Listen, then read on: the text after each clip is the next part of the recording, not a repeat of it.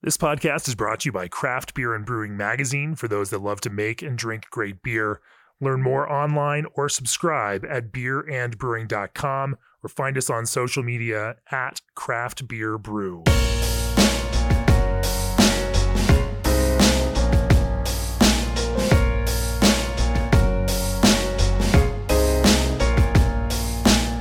Podcast episode 267, the Craft Beer and Brewing Podcast. For the next couple Tuesday episodes, I've reached out to recent gold medal winners at the Great American Beer Festival to talk about the creative and technical decisions behind their winning beers.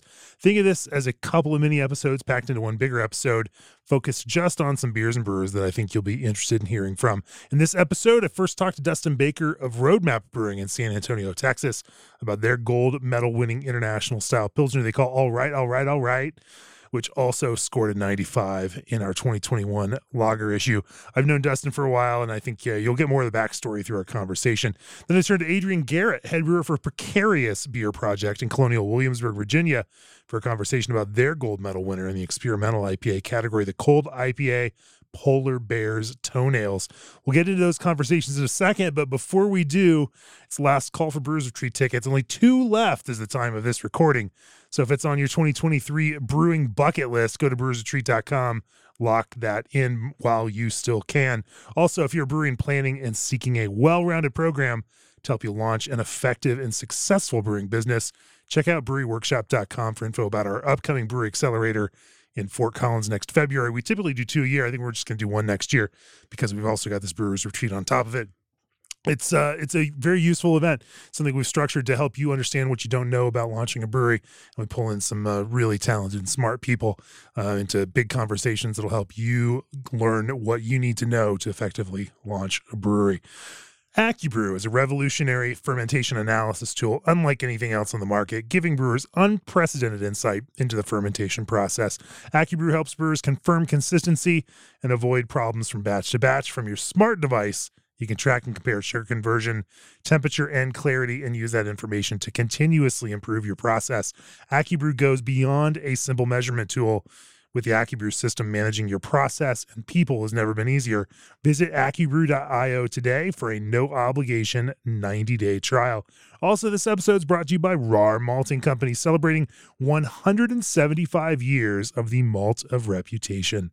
Since 1847, RAR Malt has been a benchmark of quality and consistency for brewers everywhere, now offering dextrin malt to help you boost mouthfeel and haze in your IPA, or to show off a jiggly foam stand on a Pils. Available exclusively through BSG at bsgcraftbrewing.com.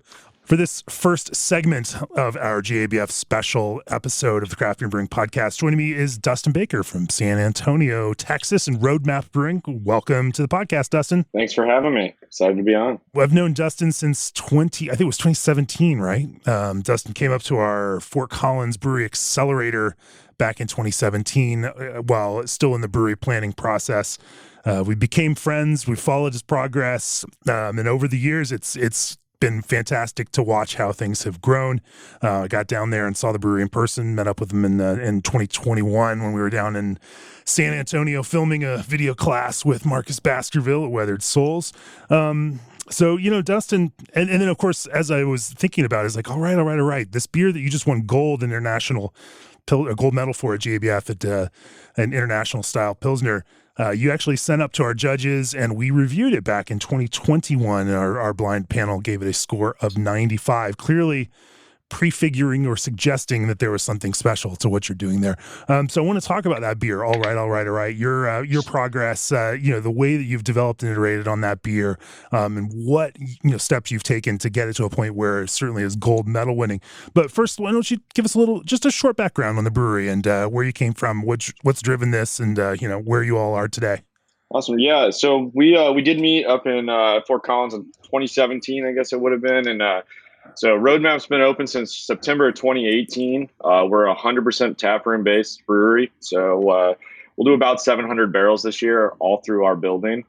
That's where we want to keep it. That's where we like it for business reasons, but also quality control. We can pull something if we don't like it, and we don't have to do a bunch of hoops to get the beer. Yeah, so we're still a small team. It's just me, one other brewer, and then we actually just recently hired an assistant brewer on production side, and then we just run 5 people on the tap room side, 7 days a week, just chugging along. Uh, we do produce a very wide range of beers. We joke that we feel like a lager house at times because it always seems to be tying up our tanks when we need something else on tap, but we do everything from pilsners to hazy IPAs to, and the end of this week, we're releasing a kettle sour with Sour Patch Kids in it, which is ridiculous, but at times you gotta do something fun to change it up for the people. You're playing both ends of the spectrum there. Sure, sure. So your lager program, I assume, given that this is not necessarily designed as a purpose-built lager brewery, that you're fermenting in cylinder conical fermenters that kind of do duty across the beer spectrum. Yeah. So we take our lager program pretty seriously. So All Right just won gold at JBF. We also won for our dark lager at World Beer Cup, a bronze back in May, which was exciting. It I do definitely wish I had some horizontals. It might speed up the process a little bit, but it's not necessarily the case of what I have. So we usually try to go very slow and take our time with them as much as possible. All right. Our Pilsner is actually the only beer that we double brew at the moment because of the turn time taking so long. We sell through it much faster than we can produce it. So that is the only beer that we're currently double brewing. Actually, as of right now, at this moment, Daniel's downstairs brewing the second batch of today's brew. Amazing. So you've got, you're in lager country there in Texas and San Antonio.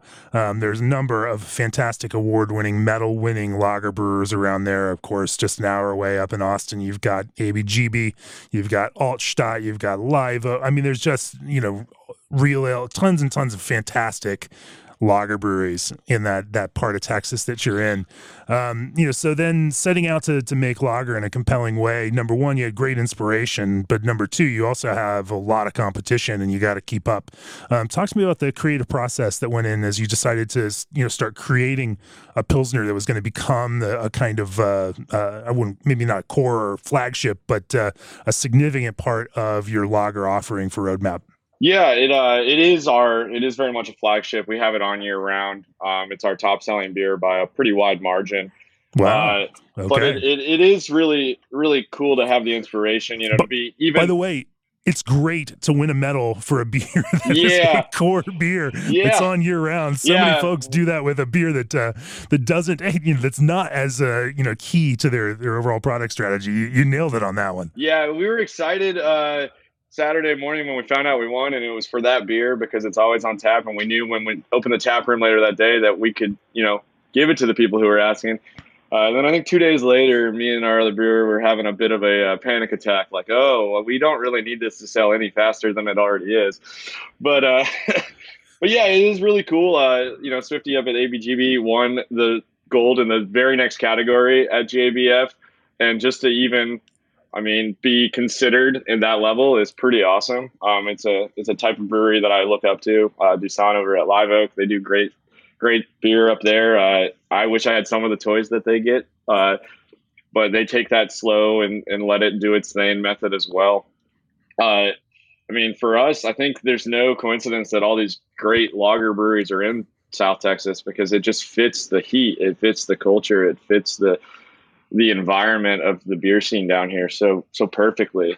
So when we first opened in 2018, I had told myself we won't do lagers because I didn't envision that it'd be worth taking the time to do it right. And then as I grew into my professional brewing career, I started drinking the ABGB industry and, going up and getting the pre-war pills at Live Oak and really saying, man, this is worth the effort and time. So that's when that's probably about 6 months after we opened that we started investing into the idea that this could be worth it. And that's actually about when we brewed All Right for the first time. It was probably 6 months into opening, and it's been on our tap wall ever since. It's tweaked a little bit. We've kind of found parts of it that we liked. Tried to get as much reviews, honest feedback as we can from brewers and from people like yourself to try to subtly change. always evolve. Let's talk about that evolutionary process. Where did you start? Yeah, so I mean, I think I take this approach to a lot of our beers, which is ironic because I did just mention a Sour Patch beer, which it's fun, but we generally try to keep it simple, stupid. So we started off very simple, Saaz hops only, Pilsner malt, 100% Pilsner malt, and then I'll give a shout out to Imperial Yeast because they gave us a sample pack after CBC, and then that's worked out for them pretty well because it is now the core lager strain we use. And then over time, we started to try to tweak a little bit. We're about 85% Pilsner malt and 15 Carafoam now, just as we try to build a little more body and head retention into it. Is there a specific Pilsner malt that you lean to? We do stick with just Vironman. They're just standard Pilsner. If I'm honest, there's a lot of financial reasons for that. There's also the fact that at our scale, I don't have to worry about not being able to find it. Right. We're not buying super sacks, but we've got plenty of breweries around here if we're a bag short that we can get it, and it's not feeling like I'm sacrificing quality of any kind. So, and I know you've mixed in, you said some Carafoam into the blend. Yeah. So we started off 100% Pilsner grain bill, and that was more because we wanted to try to keep it simple and let the ingredients talk for themselves. As we slowly started to tweak and really kind of up our own standards, so to say, we were looking for more of the minute points in a Pilsner that really makes it world class. And so the first thing we saw was some foam stability, some head retention, and a little bit of body without changing the flavor. So we slowly started adding that in, and then it was over time. We just kind of ended up at 15%, largely based on the fact that that's a nice even bag for us. Sure. I'm not gonna lie to you. There's deep science in this one. Yeah, there's a lot of science that happens on the brew deck, but every once in a while you say, hey, the difference between 12% and 13 and 14% really isn't that big of a deal if it means that I don't have a partial bag of Carafoam laying around. So yeah, we slowly moved it up there. I know some of this, right? Some of this, is problem solving, right? Because there are other, you can take some other steps to do that. You could use, more complex mash regimen potentially, going through that to achieve that. But of course, you also have some equipment constraints with Brewhouse. Yeah, we're pretty constricted on the Brewhouse side. It's a single infusion mash, so. We can't do a lot of the other things we would love to do, so we have to play with the toys that we're given. And so we immediately went to the grain itself. We mash at 152, and then bring it up slightly with a sparge. But again, if I had a steam jacketed mash tun, I'd love to do steps. We've never done a decoction mash. Again, that's largely because of equipment restraints. We theoretically could. We've basically done accidental ones where we've collected into the kettle and we've realized we forgot a small percentage of a dark grain, so we had to basically take what we collected out of the kettle and run it back over. So we call that a quasi concoction, but never with our Pilsner if that happens. So. That's interesting, but I think it's a point worth making that you've now won a gold medal on a single infusion Pilsner without step mashing, with no decoction, but have again solved for some of that kind of, body and technical problems by, looking at ingredients and approaching that in a slightly different way. Yeah, and I think our lager program will show that in a lot of ways because we don't have as much control on the brewhouse side as so many other breweries do, but we have equally as much control on the fermentation side. So we really lean on the yeast and the fermentation process to give us what we want. There's even small breweries have control on the cold side, and I think that a lot of times people think of brewing a beer, whether it's a lager or an ale, they say it's in the fermenter. We brewed it. It's like, no, for us, for all right, it's 2 or 3 months. It's usually closer to 2.5 months. It's like, all right, well, we still got to babysit this. So We ferment pretty low. We ferment at 53, so it's not low for a lager, but it's a true lager temp. Yeah. No pseudo in front of the word lager. And you mentioned that Imperial is your yeast, but is there a specific lager strain from Imperial? Yeah, so we use it's L28 or Kel yeast. We really enjoy the sulfur that you get from it. It's not overwhelming, but it's definitely there. And it does define all right from our other dry hop pilsners. We do use 3470 a lot on some of our dry hop stuff. Largely because we don't want that sulfur coming through. We want the hops to speak in that beer. But all right is really all about letting the yeast characteristic play out, clean up, and we don't want to mask it. We don't want to hide it with other stuff. Sure. So before we get into that more deeper into fermentation, let's hot side hopping regimen, pretty standard. Yeah, it's pretty standard. I mentioned earlier that we used to do 100% saws, and then again, there's parts of running a commercial brewery. Many of your listeners know that you kind of can't do what you do as a home brewer or what. So now we do bitter with Magnum, and then we do a whirlpool of saw. We hit, theoretical Whirlpool. 24. Yeah. Whirlpool. Okay. Yeah. You ever heard of that? That's crazy. I never heard that word before on a podcast. Sure. But why, for a Pilsner like this, why push everything back into the whirlpool instead of grabbing, additions further up? Largely because we didn't want to lose any of the sauce characteristics. And then we lean on Magnum to do all the bitterness. It is lightly bittered. I mean, it's theoretically 24 IBUs. Yeah. I'm a big guy on theoretical IBUs because I think that it's a statistic that beer consumers get a little too caught up on. Sure. So then you're hitting your bitterness numbers on the top, and then that kind of sauce comes in the whirlpool, in a kind of a smaller dose, just to kind of give it some character and flavor. It can't be a significant amount of sauce then. No, it's like what equates to about 2 pounds, depending on the alpha acids. And then it's like a less than a pound of Magnum at the top and we're a 7-barrel brew house. We usually, on a single turn, we'll yield around 8.5 out of the kettle for that beer. And then we'd like to yield at least 7 barrels out of the fermenter. Sure. But So then let's talk about that fermentation process. You ferment at 53. You keep it pretty cold in a typical traditional lager fermentation. But you're also still working with the cylinder conicals that you have. What does that fermentation typically look like, and where are some of the problem or pain or caution points that you all pay a lot of attention to through that fermentation process, where stuff is happening, you've got to be more careful and attentive to it? Yeah, I mean, I think the great lagers can be brewed in any tank. I think ABGB is great proof of that. Oh, hell yeah. Yeah. And we really try to focus on the minute points. And that's, the start of fermentation will knock out as close to 53 as we can. We're usually around 55 pitched yeast. You generally know that when you walk by that fermenter with that particular yeast strain, that it's picking off pretty well because it's going to smell very sulfuric right at the beginning.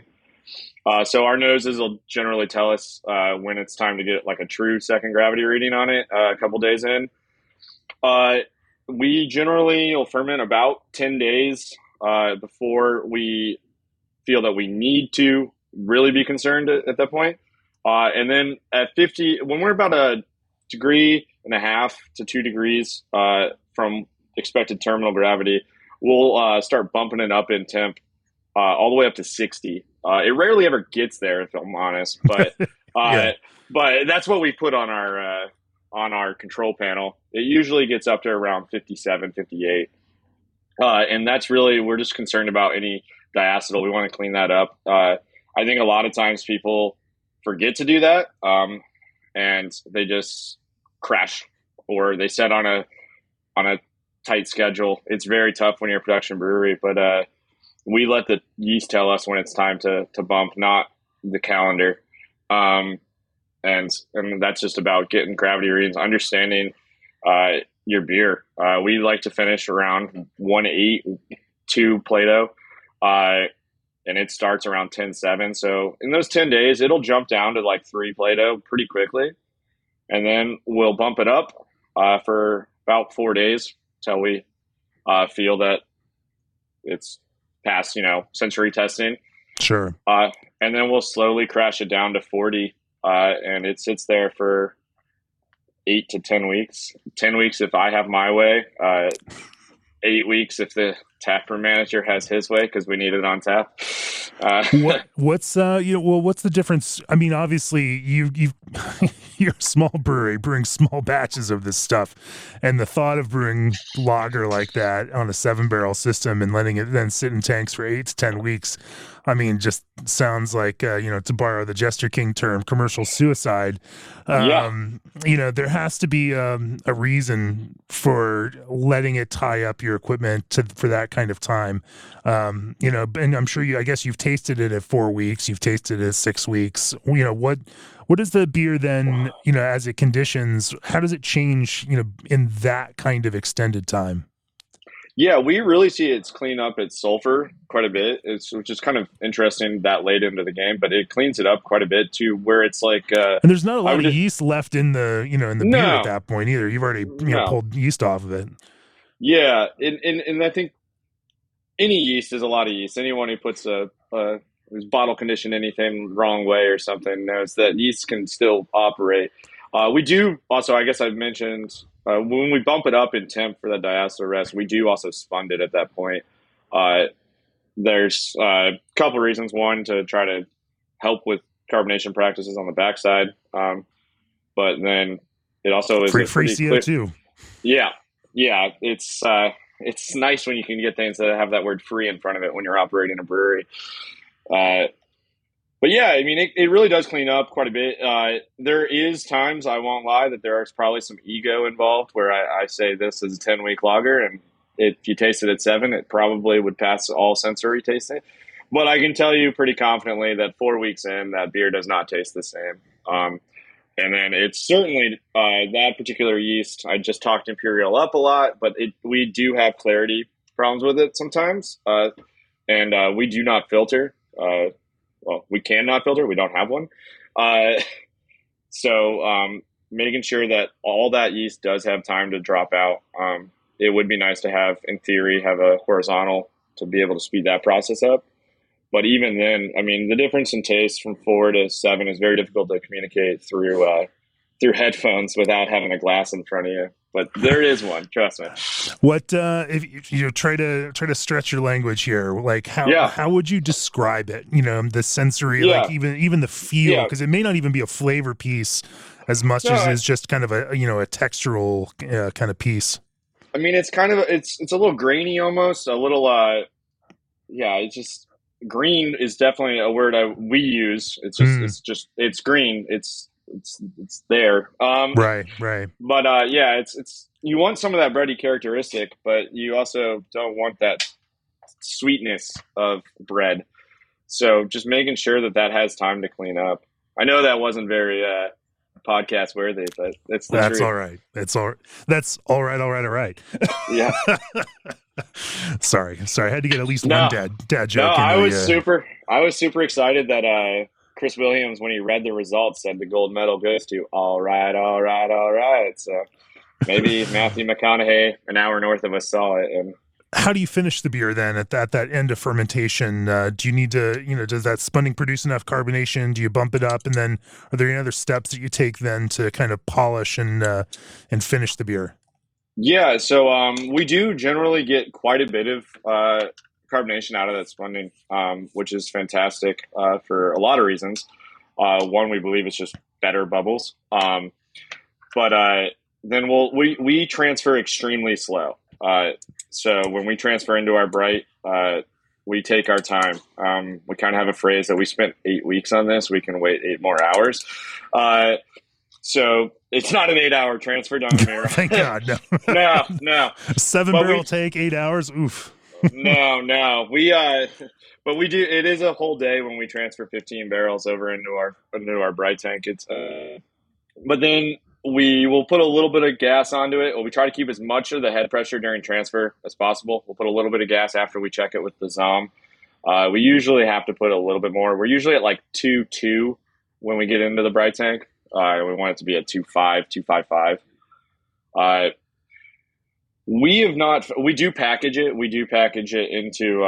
We have a canning line as well, but we sell all those cans out of our tap room. We have found that 2.55 works for us, and we don't see that we lose carbonation on our can side. Obviously, on the draft side, we shouldn't be losing anything. But I've heard nightmares of people who have a beer that's reading 2.55 in the bright tank. And then it's like 2.3 in the can. So we're lucky. I don't want to jinx that, but so we find that that's good there. What do you guys package with? We have a Wild Goose Gosling. We have actually one of the very first ones off the line. It was supposed to be tied to a CBC party that was here in San Antonio. That never happened. Oh, right. Yeah. So I remember when we came down there, it was right around the time or right before CBC was supposed to have happened in San Antonio. You guys had built a new cold box for it. You'd been stocking up packaging beer, getting everything ready for this, that then just kind of fell apart. I mean, what a crushing blow for all the breweries in San Antonio. Yeah, it's we were joking a couple days ago that 2022 hasn't had much competition, but it's by far the best year of the decade. With the World Beer Cup, medal, GABF medal, and I've got my second daughter who will arrive in a couple weeks here. So like this year's way better than 2 years ago. Sure. Well, let's kind of zoom out and just talk about, lager program in general. As you've been brewing, more lagers, from in a small brew house with some tightly constrained, equipment concerns.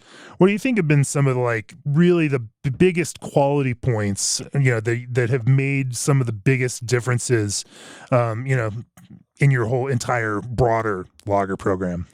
Yeah, I mean, I think that it definitely applies to our lager program mostly, but in general, our brewery is just know your own constraints. So we talked about I can't do step mashes, so I have to work with what I got.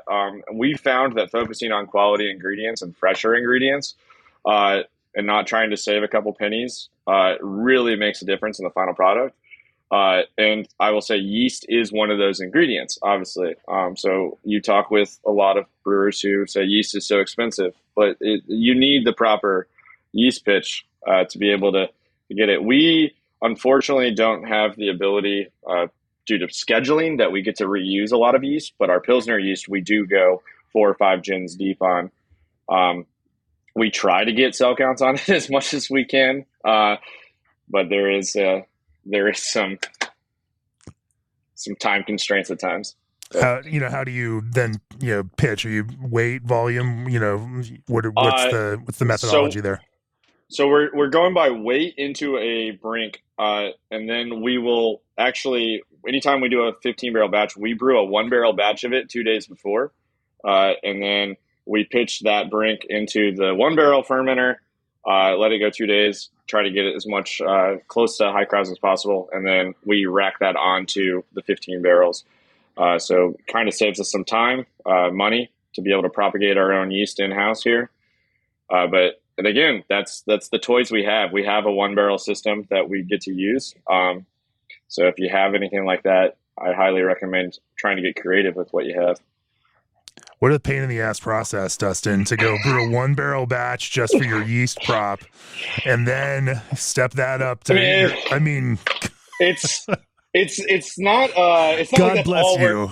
God bless you. That's all we're doing that day. It's generally on a packaging day. It's in the background. We're brewing a 1 barrel batch of All Right. And then we do that on a Friday. And then it's a perfect example. And then we'll come in on Monday and we'll do the double batch. There's a lot of things that we do here that don't make sense to an outsider. I'll say that. But it is, sometimes it's nice to get some feedback from GABF or from you guys or anyone that says, hey, these things, they make a difference sometimes. So For sure. For sure. Well, hey, whatever you're doing is working clearly with medals, both at World Beer Cup and GABF to show for it. And of course, a gold medal in international style Pilsner for all right. Hey, congrats on that. Thanks for joining me for this little segment of the podcast. It's always great to see you, and it's great to talk about how that process has been working for you. Yeah, thanks for having me. Well, I can't wait to see what you come up with next as this small little lager program continues to gain more legs. Thank you. Yeah, cheers. Cheers. Up next, we'll talk about cold IPA, but first, balancing barley and hops is your expertise. Food grade lubricant is theirs. When it comes to what you do, you're an expert. And when it comes to supplying food grade lubricants backed by service-oriented professionals, Clarion Lubricants are the experts. They'll work with you to create an efficient lubrication program that helps protect your operation. To learn more, visit clarionlubricants.com/food grade. Clarion Lubricants, the experts that experts trust. For this second segment of our GABF Gold episode, joining me from Virginia is Adrian Garrett, head brewer for Precarious Beer Project. Welcome to the podcast, Adrian. Thanks very much, my friend. I'm stoked to be here. You guys have been sending us some beer this year, and so we grew more familiar with Precarious and have been impressed with what you all are doing. So you were already kind of on the radar, and then I saw at that GABF medal ceremony a couple weeks ago that you guys won a gold medal for Polar Bear's Toes, a cold IPA. And I thought, you know what? It'd be fun to talk to you guys about how you are pushing in this quote unquote experimental IPA category. Doesn't really seem that experimental, but hey, you enter the right beer in the right category and you can you find a way to win. You're right. You're right.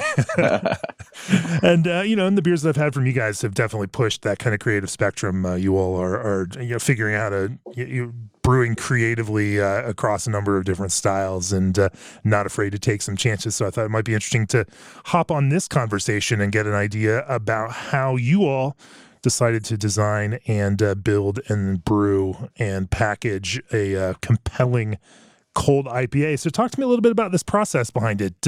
What got you thinking about cold IPA, and where'd you start looking at inspiration for how you were going to design a recipe for yourselves? Yeah, absolutely. So the cold IPA kind of came about.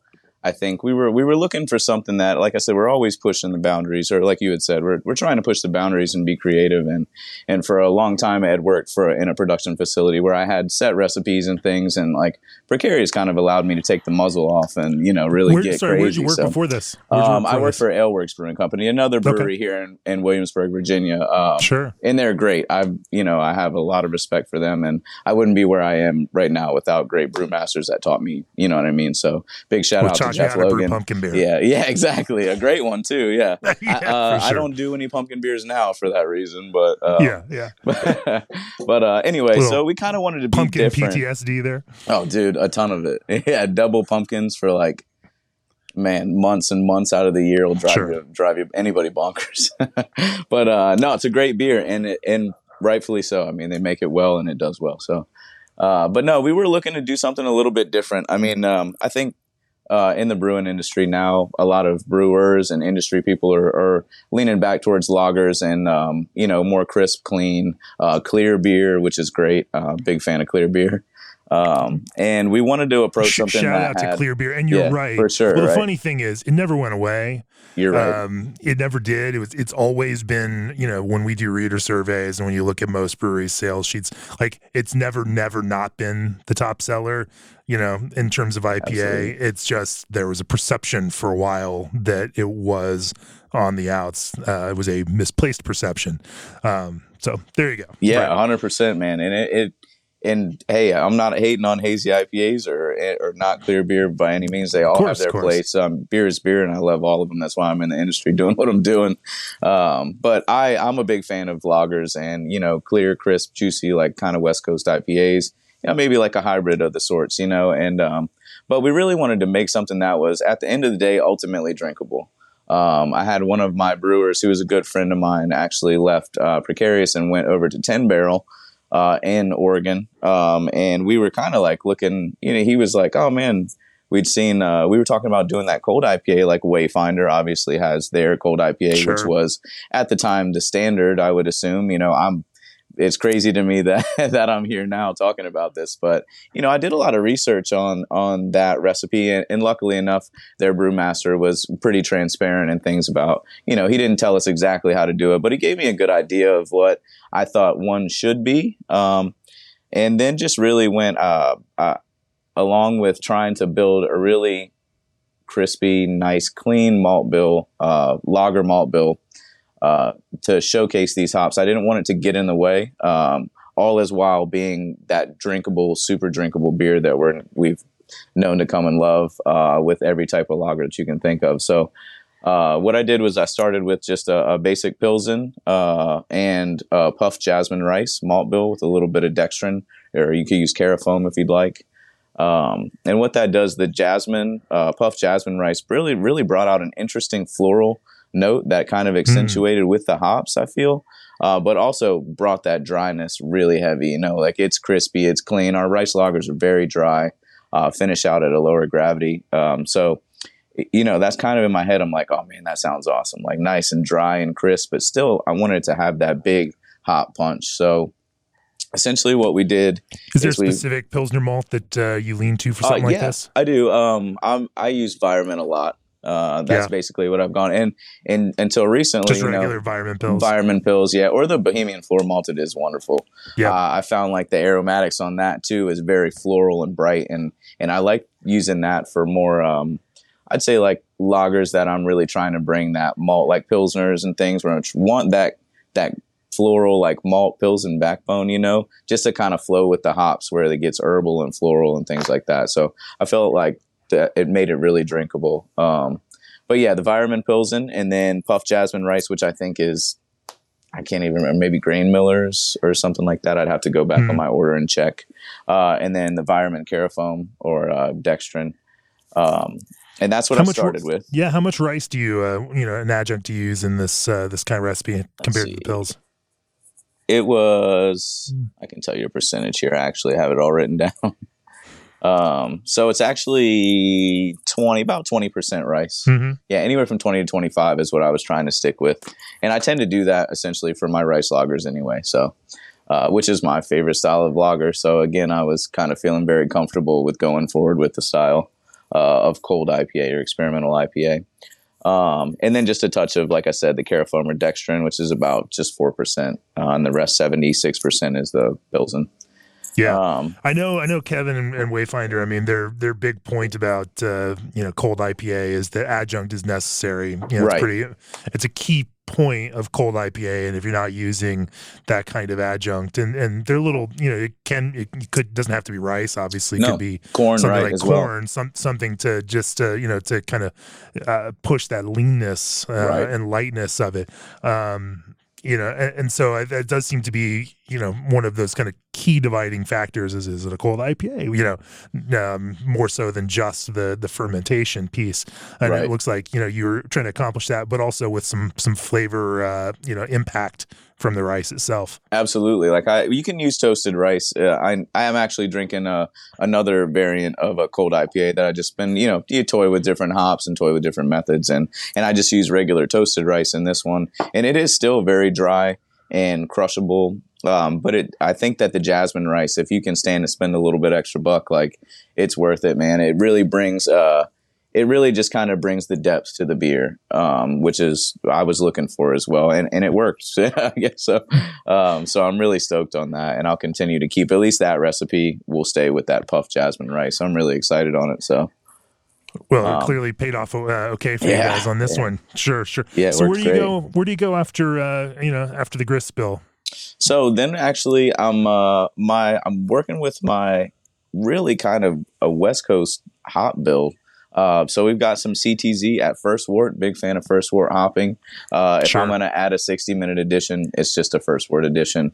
That longer amount of time that it gets to steep without that really volatile breakup of throwing it in at 212 really helps to make a more well-rounded bitter beer. In my personal opinion, like I said, no hate on 60-minute drops, but I think that works, and it made it for, like I said, we really wanted this beer to be ultimately drinkable and balance bitterness balance with any type of IPA nowadays. I think is is where you make your money, because it's a lot of, this is too bitter for me, or, this Sure. isn't hoppy enough, from different consumers or whatever, And so I kind of just wanted it to be balanced first and foremost. So we did the first wort hiding hopping. some of that bitterness in there becomes the key too, right? Right, Like, absolutely. You need it there, but you also don't want it to be so obvious to people that they can perceive it. Right. I love those beers where you're drinking and it's like, that's nicely bitter, and other people are drinking, oh, it's so juicy. Like, right, yeah, perfect. The brewer accomplished what they're looking for here, because they got the bitterness and people don't realize what it's doing, Exactly. Unless you are one of those that just drinks and studies this like we do. Right. But getting that kind of smooth quality to where it can kind of hide in the background and accomplish the technical thing that needs to accomplish without becoming a major flavor component that starts distracting people. That becomes that key. And it's interesting, that first wort thing, makes a lot of sense to me. And you're just doing that with T90s and not a more advanced hop product of some. No, just regular T90 pellets, and I use like CTZ, so you get that pine resin, you get some citrus, you get some dank. And man, when I remember first when I got into the industry, it was probably like 2013. It's just like a cellarman, and I remember all IPAs were that dank, piney, citrusy, resinous, like very, that was it. So I kind of and I enjoy West Coast IPAs, so that's kind of where I was going with this one too. And then behind that, really that first wort, and then a Cascade edition at 10 minutes. And then we run with some Amarillo. Yeah. Oh yeah. We're keeping the C words going, baby. I'm liking the throwback approach here. Absolutely. That's the thing is that's what I was used to drinking, when I got into this, and I'm like, man, if I want a really crispy, like, ultimately drinkable beer that's like, it is the brewer's beer. The brewer's IPA is what I keep telling myself. Like, this is what the brewers want an IPA to be, because we love lagers, we love light beers. We want to drink more of them, more than one. And this kind of pays homage to that, all while having this really intricate, like, hop bill and really juicy, like I said, resinous, like kind of piney. So it's fun, man. It's fitting. It fits that kind of Kevin Davey, more West Coast than West Coast ideal. Right. And of course, their Retro Gold Cold IPA, was crazy. one of our top scorers, in our IPA issue earlier this year. And I think you're right. There's something there. Like, we have this nostalgia, this pining nostalgia for that. But thrown through and recast. I think that's the important thing here. We can channel that nostalgic idea of classic IPA, but through a better handling of hops, a better technique for extracting, for getting that kind of flavor and impact out of them in a way to kind of smooth, and tie together, those kinds of flavors. So then, you then pop into Amarillo, you said? Yeah. So, and then our Whirlpool. So I also do like a 190, I call it Cool Pool. So I whirlpool everything at 190 degrees, just to, again, kind of take away the volatile, hop breakdown and just bring out more aromatics. So that's very common for New England IPAs, is a 180 or 190 Whirlpool. So, but, I kind of dialed in my bitterness. Is it worth the trouble? Because, going through that process is a pain in the ass. It is a pain in the ass. We've got it kind of dialed in to where it doesn't really take too much time off of our brew day, or add too much time to our brew day, should I say. But I wouldn't see why not when you're going with the heavier West Coast, like when that's what you want as your end result. I mean, I don't see why you couldn't just dump them Whirlpool. This is just, like I said, personally what we did, because we're kind of used to doing that we do Kung Fu Kittens, which is our New England IPA, and we crank that out probably more than any other beer. That would be, per se, I guess, our core beer. So the guys are super used to doing 190 Cool Pool, and they'll just, hey, man, if I throw it on the brew sheet, they're like, oh, normal, which is great. But for other breweries, I actually just spoke to one of my homies that works at a brewery towards Richmond, and he was trying to work on a New England recipe and kind of more of a randomly put together brew system, kind of Frankenstein. So I was having to walk him through like, hey, this is what I do. You could probably do it as well. But yeah, so we'll go into a 190 Whirlpool with Amarillo and Mosaic. And just to really bring, again, like that had that juicy, earthy, citrusy, without being too like just fruit juice like Citra or, anything like that. So, and to keep it decidedly West Coast. Sure. Now, in terms of, let's talk about, I want to break down, you know, how those hops, then, you know, how much hops total you're putting in, you know, about how much is hitting at each point.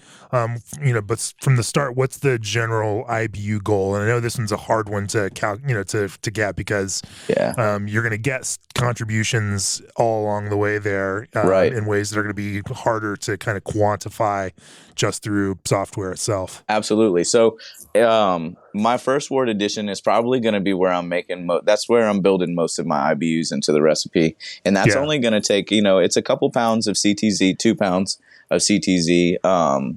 How big is the batch size? This is 10 barrel.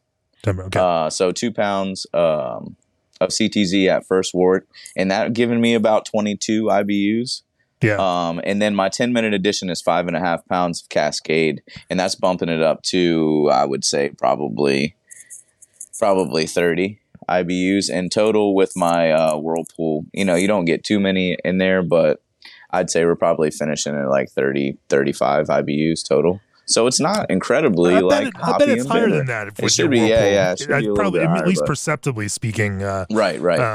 You know, it's, again, the calculated stuff tends to not always, you know, test out with, you know, the way that stuff actually tastes from a perceptive standpoint, and even from a testing standpoint. I've, you know, found that more brewers are seeing actual IBUs contributed through the Whirlpool. Yeah, right. Well, so that's kind of right. Yeah. And usually if I put 0 in my software, is like my boil time, it's not giving me any IBUs. It's like, nope, none there. So I'll tend to, like, you know, I'd like, oh, it's 5 minutes or whatever, and just see like about how much would that be, and then I'll take that into consideration when I'm dialing in my amount of Whirlpool hops.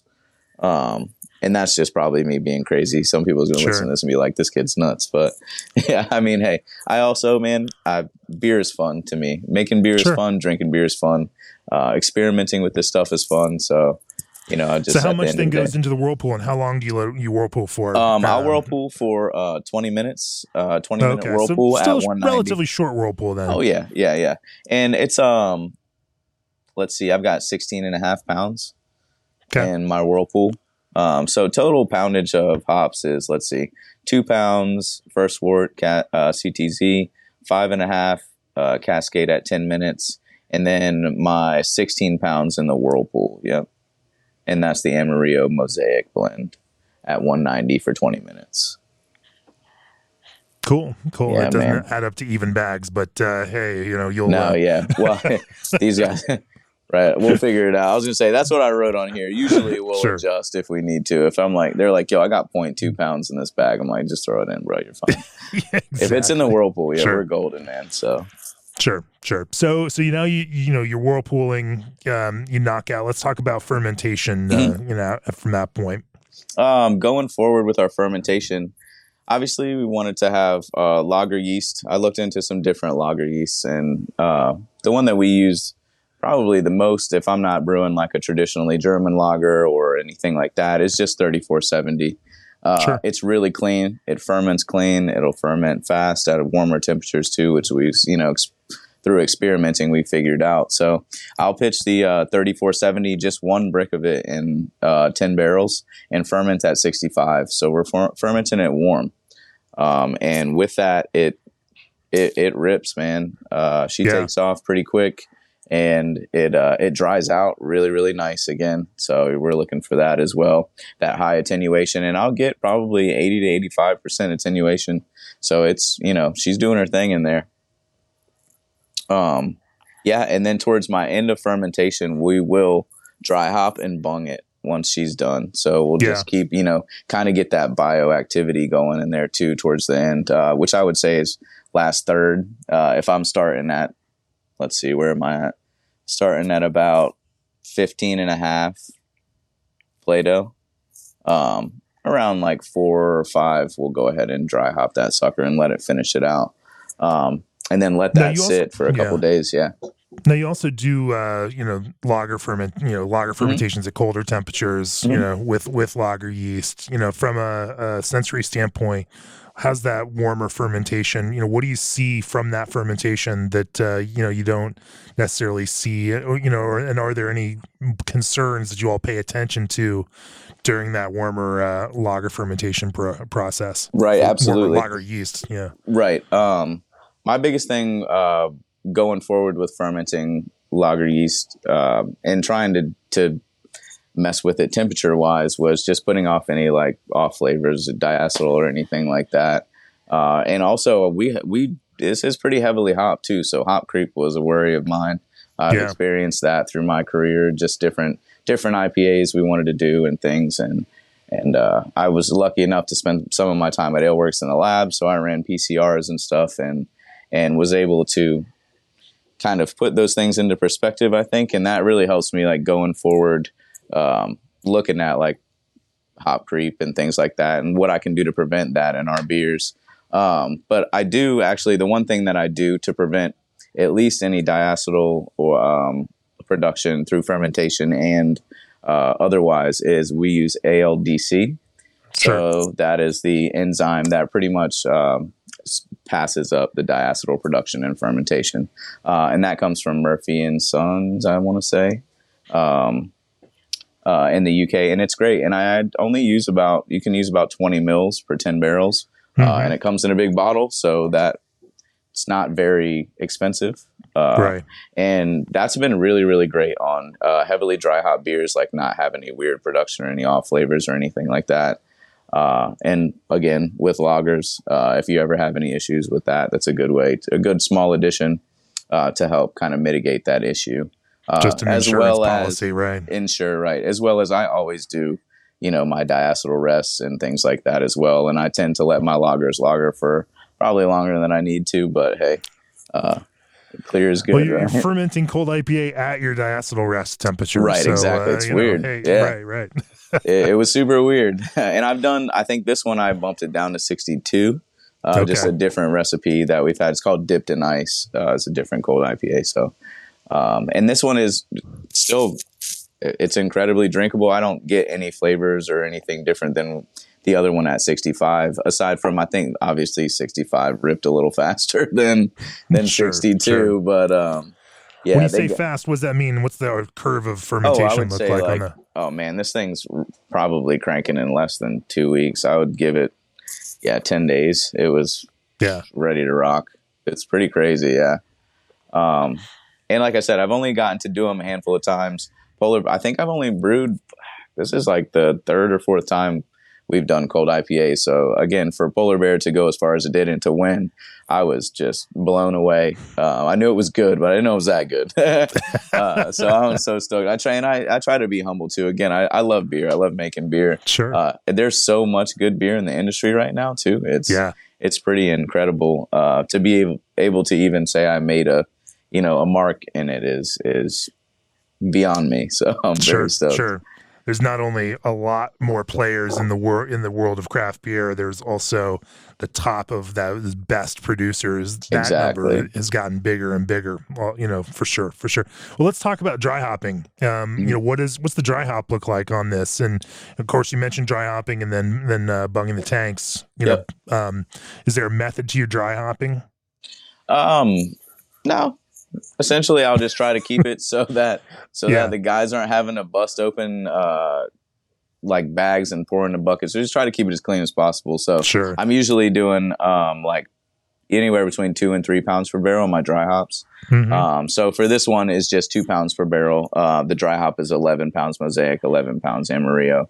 Towards the end of fermentation, and let that bioactivity of the yeast still kind of doing its thing to help break down those hops. And actually, I find that getting that biotransformation obviously makes that beer so much more punchy and hoppy and brings that dankness. But yeah, so, that's essentially all we've done with this one. At what point then are you dropping that dry hop in? Or are you a couple points away from, or a point or two away from? My final gravity. Yeah, for sure. So if I'm finishing out, like just for instance, this one's going to start at 15.5 or 16, and it says my estimated final gravity is about 3. So if we're anywhere from like 5.5, 5-ish, and that thing's bloop, bloop, bloop, I'll go ahead and dry hop it, with a slower, steady bubble. I'll go ahead and dry hop, and that'll get it bubbling again. Obviously, you're displacing some of that CO2, moving some of that yeast around. Bubble method. It is the bubble method, man. So you're not necessarily counting yeast cells. Nah, man. I'm tasting every day. Okay. I taste every day. Very palate driven brewery. Like I said, I don't claim to be the most scientific brewer in the whole world. And I kind of like that. I always take into, dude. Hey, yeah, we're having fun. And it's, I definitely do a lot of research. I'm not saying I'm not scientific in doing anything. I don't think I would have gotten here had that not been the case. But I do tend to, I tweak my recipes based on how we feel about them. We sit around and drink them and talk about them. And hey, I feel like we could have done this. Hey, I feel like we could have done that. And I pay hyper attention to the beers that are in the tanks every day. Obviously, I'm tasting and seeing about how far they are in fermentation. But, as a rule of thumb with my dry hops, if I'm going to try and do like a bio hopping, it would be, like I'd say, towards this 2/3 of the fermentation is done. Toward that last third, like I said, if I'm finishing at 2.5 to 3, probably 5 Plato, 5.5 Plato, I'm go ahead and drop that dry hop and just finishing out too, because displacing that CO2, moving that yeast, getting that yeast kind of a little bit backed up in suspension some more, and eating those sugars that are left over. That's worked out really well for us, at least with these cold IPAs. And bringing just a single charge of dry hop. Then just one dry hop. Yeah. Did you do any kind of bubbling or recirc or anything like that to get the stuff moving? No, just dry hopped it, put some let it bung itself. You know what I mean? Bung it, let it build up pressure and push those hops down. And then finish it out for a couple days. Like I said, I'll keep going. I'll let it go for probably 5 days after that and tasting it and making sure it's not like, obviously if it builds up too much pressure, I'll dump some pressure off and things. But going about 5 days and then crashing it. Letting it sit a couple days, dump hops off of it every day until we package it. Just because with that bio hop, it's still very green going on through the whole thing. So it takes a couple of days to really get everything dropped down once you crash the beer. And a couple dumps of the cone to get it all figured out. How much, bio transformation do you really get with 3470 and hops in that kind of scenario? I'm just asking theoretically. Mm-hmm. I'm just curious. So I have from your perspective, like compared to something where you might not do that. Right. Absolutely. I think. Now I have done both ways. Actually, that one, Polar Bear's Toenails, is bio hopped, and this one is not. And I do think it's more punchy. I think that you get that. It's gonna sound crazy, but they taste, the hops taste more dank and as opposed to herbal. Does that make sense? Yeah. Like they're just more punchy and forward and tropical and like have these really interesting aromatics. And not that this one isn't interesting, but it's not as forward, I would think. You know what I mean? It's more like herbal and floral, as opposed to that dank, punchy, like really in your face. And even green to a certain extent, you know what I mean? Like, so, but there's something to this thiol thing, right? Something to this, yes. It's definitely pushing some of that kind of, tropical, funky, almost sulfurous tropical character, which is different than just, typical lager sulfur.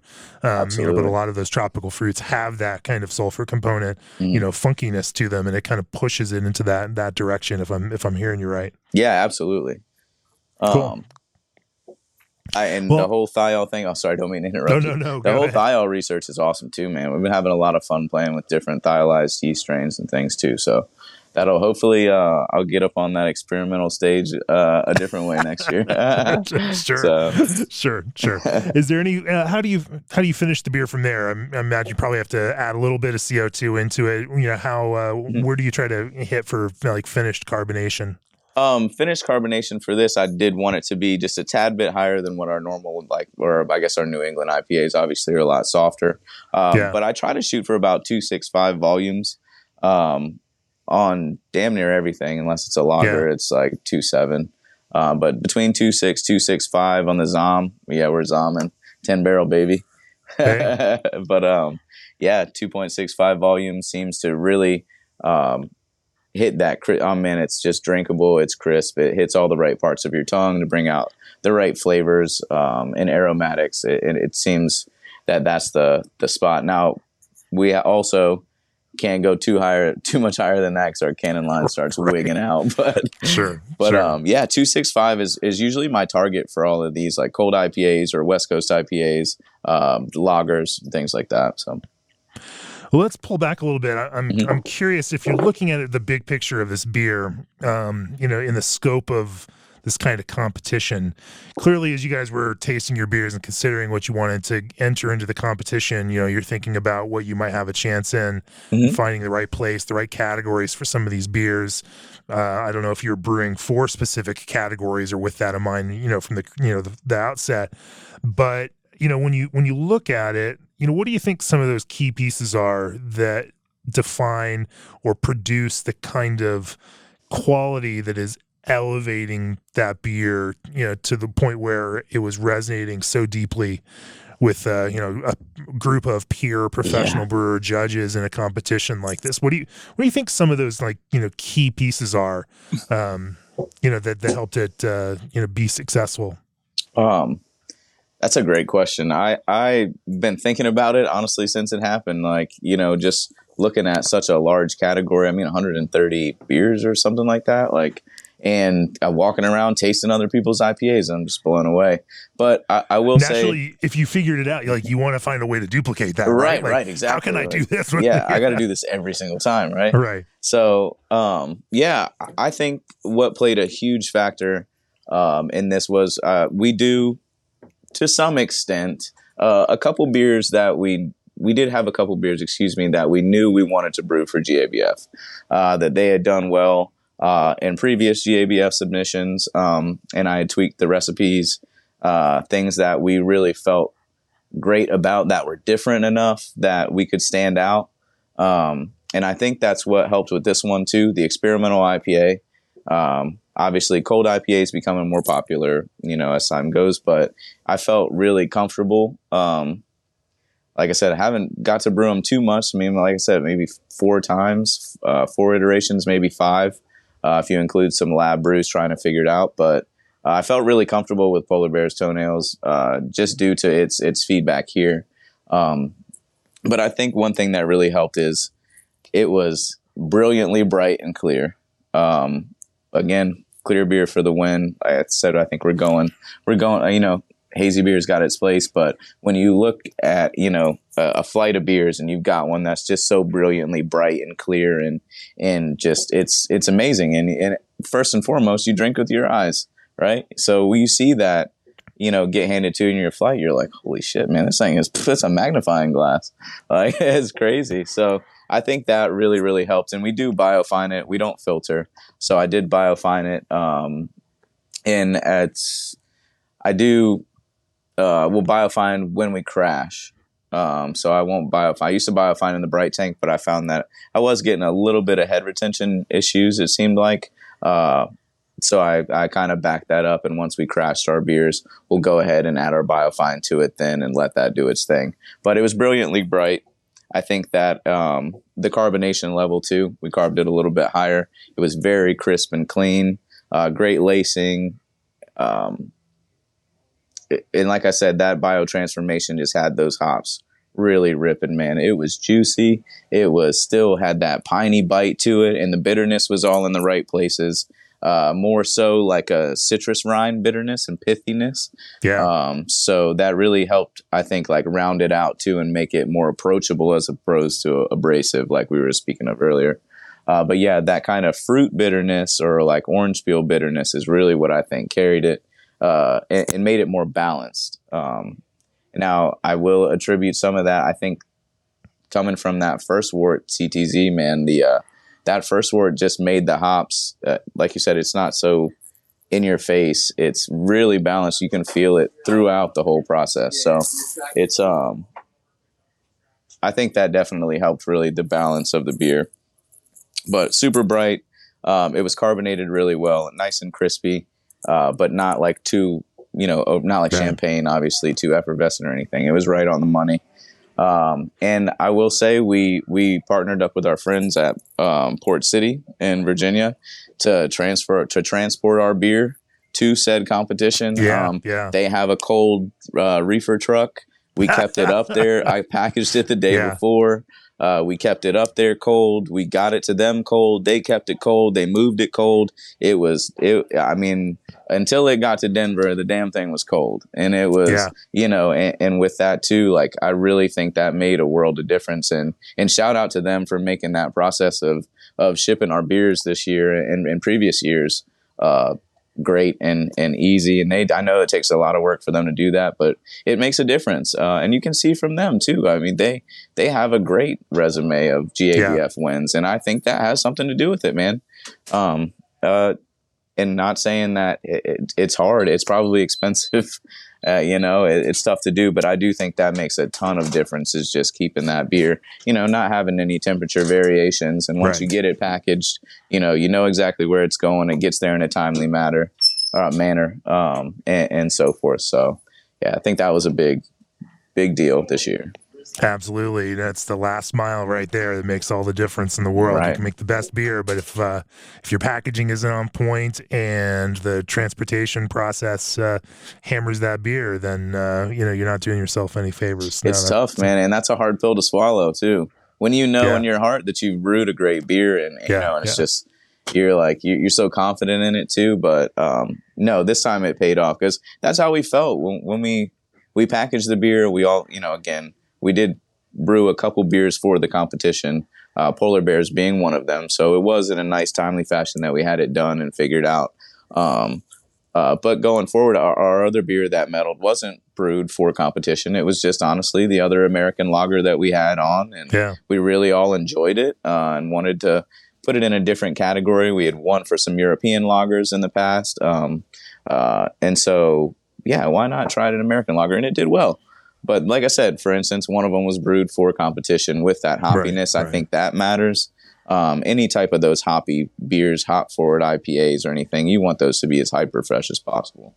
I mean, that can be a world of difference between you and the next guy. So I think that had, and also just checking our DO levels too. Obviously, DO levels in your canning line. You want to be capping on foam and all those good things that everybody knows to do. It's just, again, being hyper focused on that. And we weighed out all of our cans too, so I'm making sure everything's full to spec and stuff like that. So those are just little things in my mind, technically, that I was looking at going forward. But this is all things that mattered at the end of the day. So sure. Yeah. Well, Adrian, I appreciate you sharing the perspective from Precarious on how you all have brewed this gold-winning cold IPA. Thanks for joining me on the podcast. If people want to learn more about Precarious, where do they find you guys? Man, you can check us out at precariousbeer.com. You can also follow us on our Instagram, Facebook at Precarious Beer. And you can find us here in Colonial Williamsburg. Actually, we're only a street over from Dog Street, which is Duke of Gloucester Street, the famous Colonial Williamsburg walk. Everybody dresses up and does that stuff. But we've got a really cool modern brewery in the middle of a colonial kind of area, so it's fun.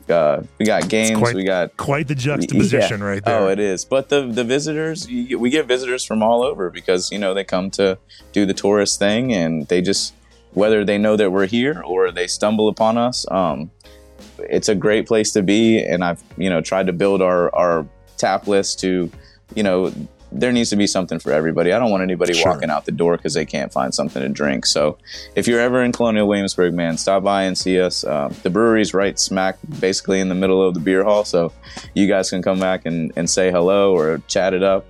Feel free, man. We'd love to have you. You keep winning gold medals like this, we're going to have to make the visit out there. Hey, man, I'm gonna do my best. I'll do my very best. I promise that. Sounds good. Well, thanks for joining me. Cheers. Cheers, friend. Hope you've enjoyed these smaller windows into how brewers are brewing award-winning beers out there in the great United States of America and the Great American Beer Festival. We're going to do this again next week with a couple more conversations with more brewers. Thanks for joining in. AccuBrew is an analytical tool designed to collect and compare the information brewers need to produce consistent results. Since 1847, raw malt has been a benchmark of quality and consistency for brewers everywhere. And when it comes to supplying food-grade lubricants backed by service-oriented professionals, Clarion Lubricants are the experts. As always, go to beerbrewing.com, click on that subscribe button, let us know that this content matters to you. Support what we do so we can keep bringing you great conversations like these week after week, year after year. Man, we've been doing it for a while here. Appreciate your support, however you all choose to express that. Catch you next week. Cheers.